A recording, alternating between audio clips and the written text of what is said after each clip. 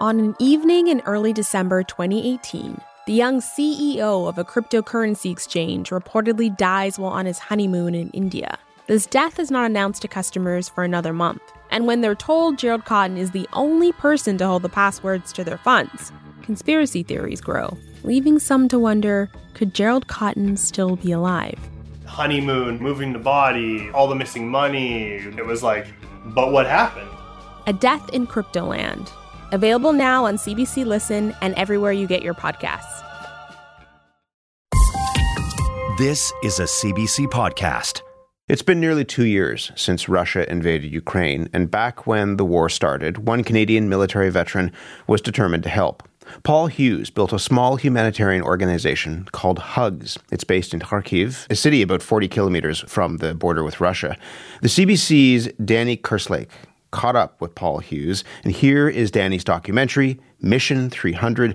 A quick note before we begin, there are a couple of swear words in this piece. Come on in. The Hughes garage in Kharkiv.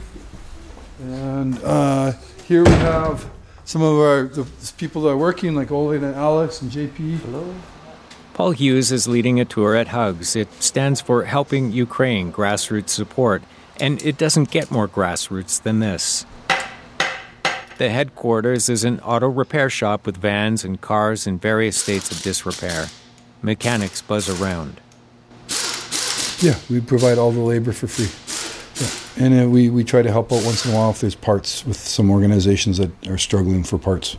Hughes pays for this shop and the mechanics with money raised by donors in Canada. They fix up a lot of vehicles used by the military. Volunteers, NGOs, and other nonprofits also bring vehicles here for emergency repairs.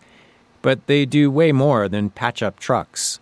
Over here we have a bit of an office. So if you want to come Canadian and Ukrainian flags hang on the walls. It began as a one-man operation, but Hughes has grown to include a rotating crew of dozens of volunteers. There's a lot of suffering here, and anybody who thinks otherwise is kidding themselves and is ignoring the very harsh reality of this attack on a sovereign country. There's misery everywhere. From the very beginning, Hughes has worked to ease that misery in whatever way it can.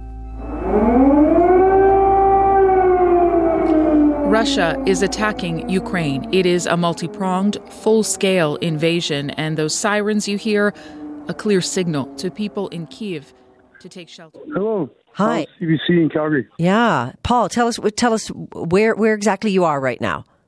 I'm in Lviv. 2 years ago, Paul hastily left his farm and his son to join the fight in Ukraine. Ukrainian land forces. That's Paul speaking with CBC Radio in Calgary in early March 2022. I don't like bullies, and I believe Putin is the biggest bully of the 21st century. And I fundamentally believe he needs to be stopped somehow. Paul has no ties to the country. He's a former soldier with Princess Patricia's Canadian Light Infantry. That's where I met Paul. We served in Germany together back in the 1980s, and we've kept in touch. Paul is charismatic and brash. He's like a big brother to me. And he doesn't always ask for permission. He gets things done. So many women and children, so many children, too many children. And the more kids I saw crying strengthened my resolve. Paul has always been dedicated to fighting for social justice. He was front and center at Occupy Calgary, and he founded Grow Calgary, a farm that raises vegetables for local food banks. When he went to Ukraine, Paul initially planned to join the fight, but in those days, the Ukrainian military wasn't ready to arm foreigners.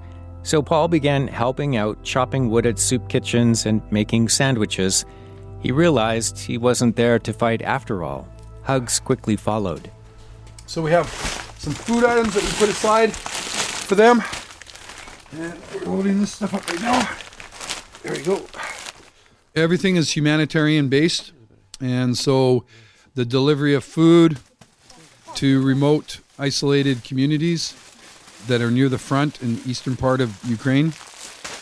So food, clothing, bedding, shelter, hygiene-related items, and we do a lot of medical-related work, a lot of medicine. So these are some pre-packed, packaged meals, our bags, food bags. CBC met up with Paul in Kharkiv earlier this month for a Hughes milestone, humanitarian mission number 300. And now we're going to go in and load this really quickly in the back, and then we're off to the races. First stop, a warehouse in Kharkiv to pick up supplies. The aid arrives there through what Paul describes as an independent humanitarian pipeline, with most of the donations coming from Europe. We're along for the ride with help from a local journalist. Then it's off to Volokhiv Yar, about 75 kilometers southwest of Kharkiv. The town had previously been occupied by Russian soldiers. They are still nearby, an hour or so away. And this is a bridge, blown out bridge, and they're repairing it. And now the main bridge, this is the temporary bridge that we're on right now. There's some more stuff. There's occupation over here, bombs on the road. Everywhere you look, there's some sign of war. On this day, Hughes is delivering more than 100 boxes of medicine, food, clothes, toys, and books to a makeshift classroom. It's in a building across from the red brick school destroyed in the war. But there's some confusion when they arrive. Locals were hoping for even more school supplies, which are needed most. But children are happy to see toys and musical instruments. We don't really know what the trauma is with these kids, right? But right now they're having fun and they have smiles on their face, which is the most important thing. Mission 300, the kids had a good time, lots of smiles. So, yeah, mission 300 complete.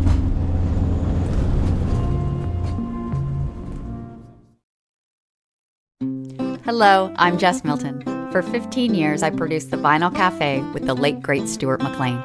Every week, more than 2 million people tuned in to hear funny, fictional, feel-good stories about Dave and his family. We're excited to welcome you back to the warm and welcoming world of The Vinyl Cafe with our new podcast, Backstage at The Vinyl Cafe. Each week, we'll share 2 hilarious stories by Stuart, and for the first time ever, I'll tell you what it was like behind the scenes. Subscribe for free wherever you get your podcasts. Previous missions proved to be more challenging. Paul helped recover the body of a Canadian killed while fighting alongside Ukrainian troops last April. But Paul's most memorable mission is number 114. A lady from Holland contacted me. Her name's Debbie.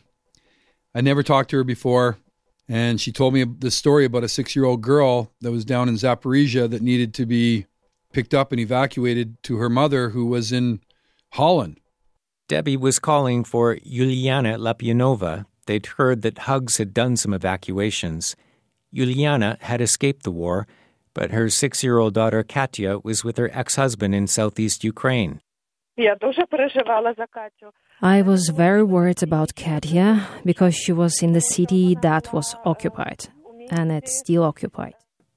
Parts of Zaporizhia were under Russian control, but Paul had a rule. We had a policy at that time with Hughes that we would not say no to any request for humanitarian assistance. I don't think anybody would have said no.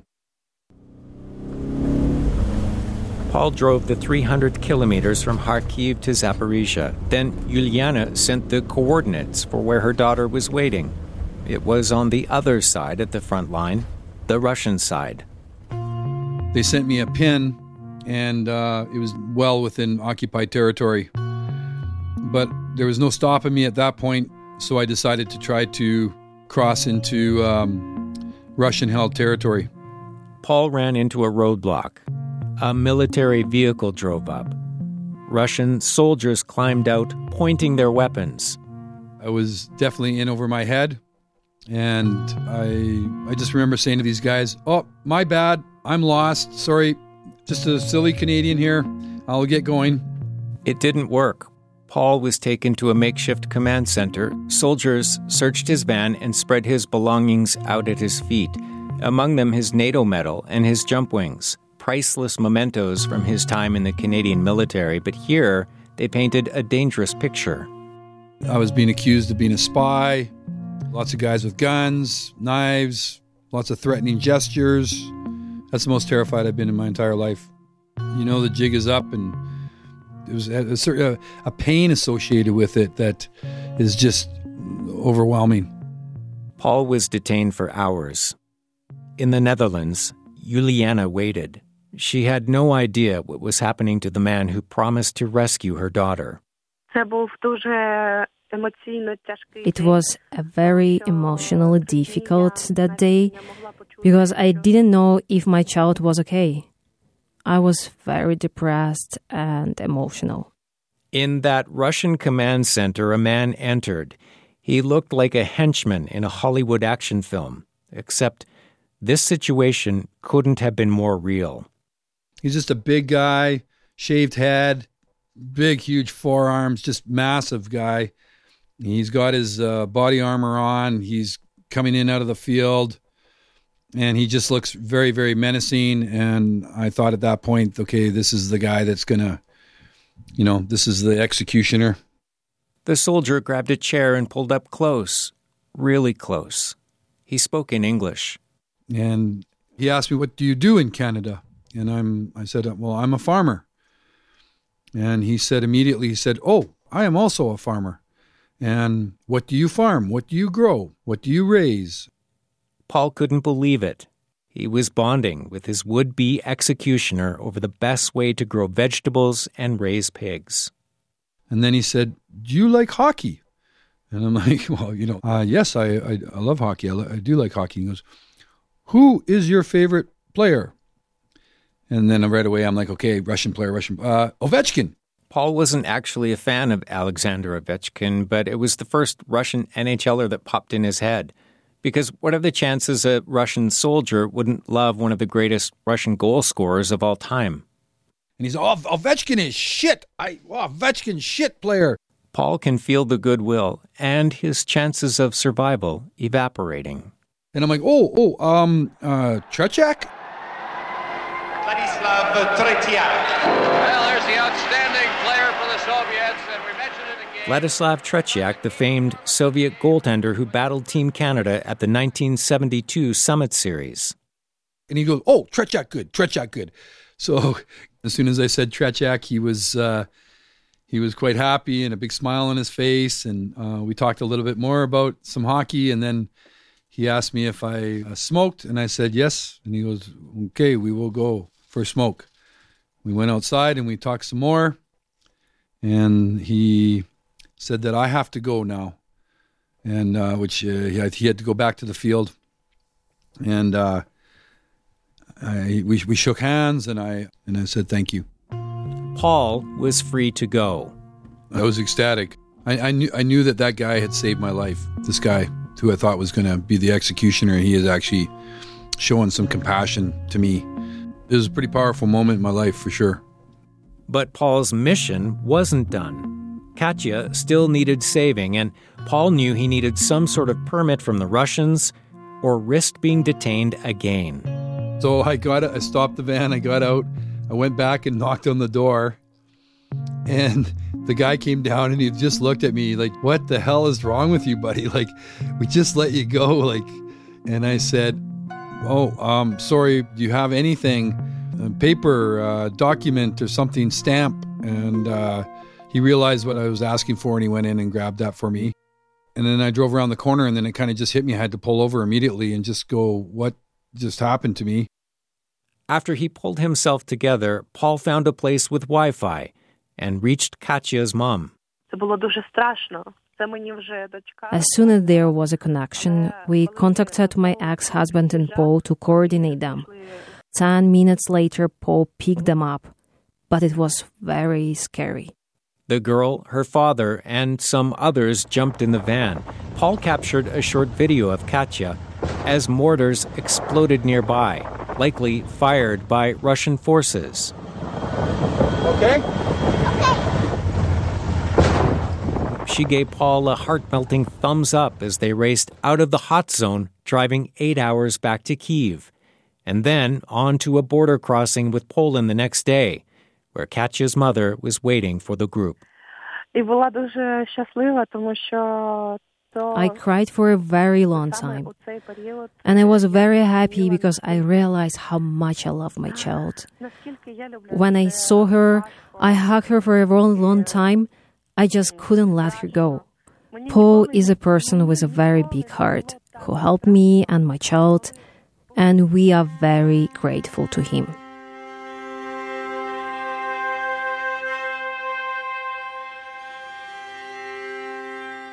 Paul and his team at Hughes have run almost 200 missions since Katya's rescue. They help hospitals, evacuate wounded soldiers, raise money, deliver food and clothes, even install wood stoves to help people get through the harsh Ukrainian winters. Hughes does whatever is needed. I couldn't go see Paul for this story, but we are in contact daily. He sends short videos, digital postcards from the war. Things like military vehicles on city streets, or drones in the night sky. But lately, missile strikes.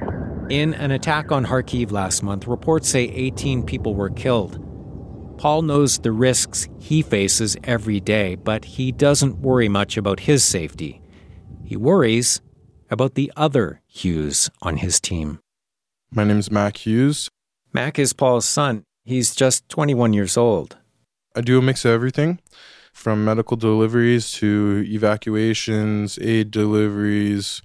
I'll help a babusa walk across the street if I need to. Mac was drawn to Ukraine by his father's example. Growing up, we had, not strangers per se, but people that are in need coming and going. And we've had people stay at our house. We've gone and helped people, In Paul's tiny apartment in Kharkiv, father and son gather around a speakerphone. I'm asking questions from back here in Canada. Hey, I am curious, Paul, how do you balance that instinct as a father to protect at all costs with that other side where you support your boy in what he feels passionate about? Well, I don't think about the downside. It's not something that I wanted him to do, but he was very driven to do it. And I mean, there was a selfish part of it for me too, because I missed him so much and I did want to see him. My son has grown by decades in a matter of a year. I mean, he is a man. I love my son and I would never want to put him in harm's way. In hindsight, we're very lucky. I don't think I'll ever move back to Canada full time. The adjustment will be like a torture. Just talking to people, nobody's going to understand what I'm talking about. They'll think it's cool. Oh, I did this. Oh, I did that. But they won't understand some of the stuff that I've seen, some of the stuff that I've dealt with, For Paul, his 2 years in Ukraine are starting to take a toll. Yeah, I'll be 60 in less than 5 months here. I'm kind of feeling my age, Dan. A couple people have shown me some pictures of when I first showed up here. And, I looked lean and mean. And now I just look mean. I've definitely aged. I feel it. 700 days here, working pretty well nonstop because that was our commitment to the country, this country that we're trying to help, and commitment to the people who supported us. Yeah, there's a little bit of fatigue.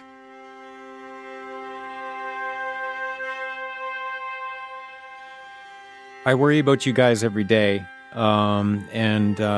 I, for one, would like to see you and Mac and have a beer somewhere and sit down and let you guys tell all your war stories. I hope that can happen someday. So do I, Dan. You have no idea how much I would like to see that happen, brother. Absolutely. Absolutely. Just to give you a big hug, brother. Let's make it happen. Yeah, let's make that happen.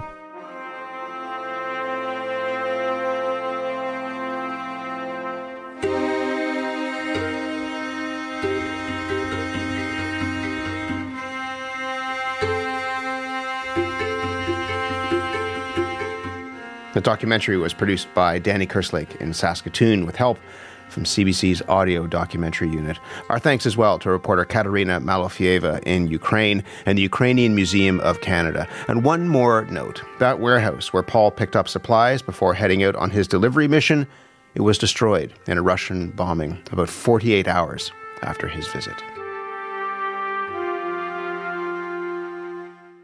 For more CBC podcasts, go to cbc.ca/podcasts.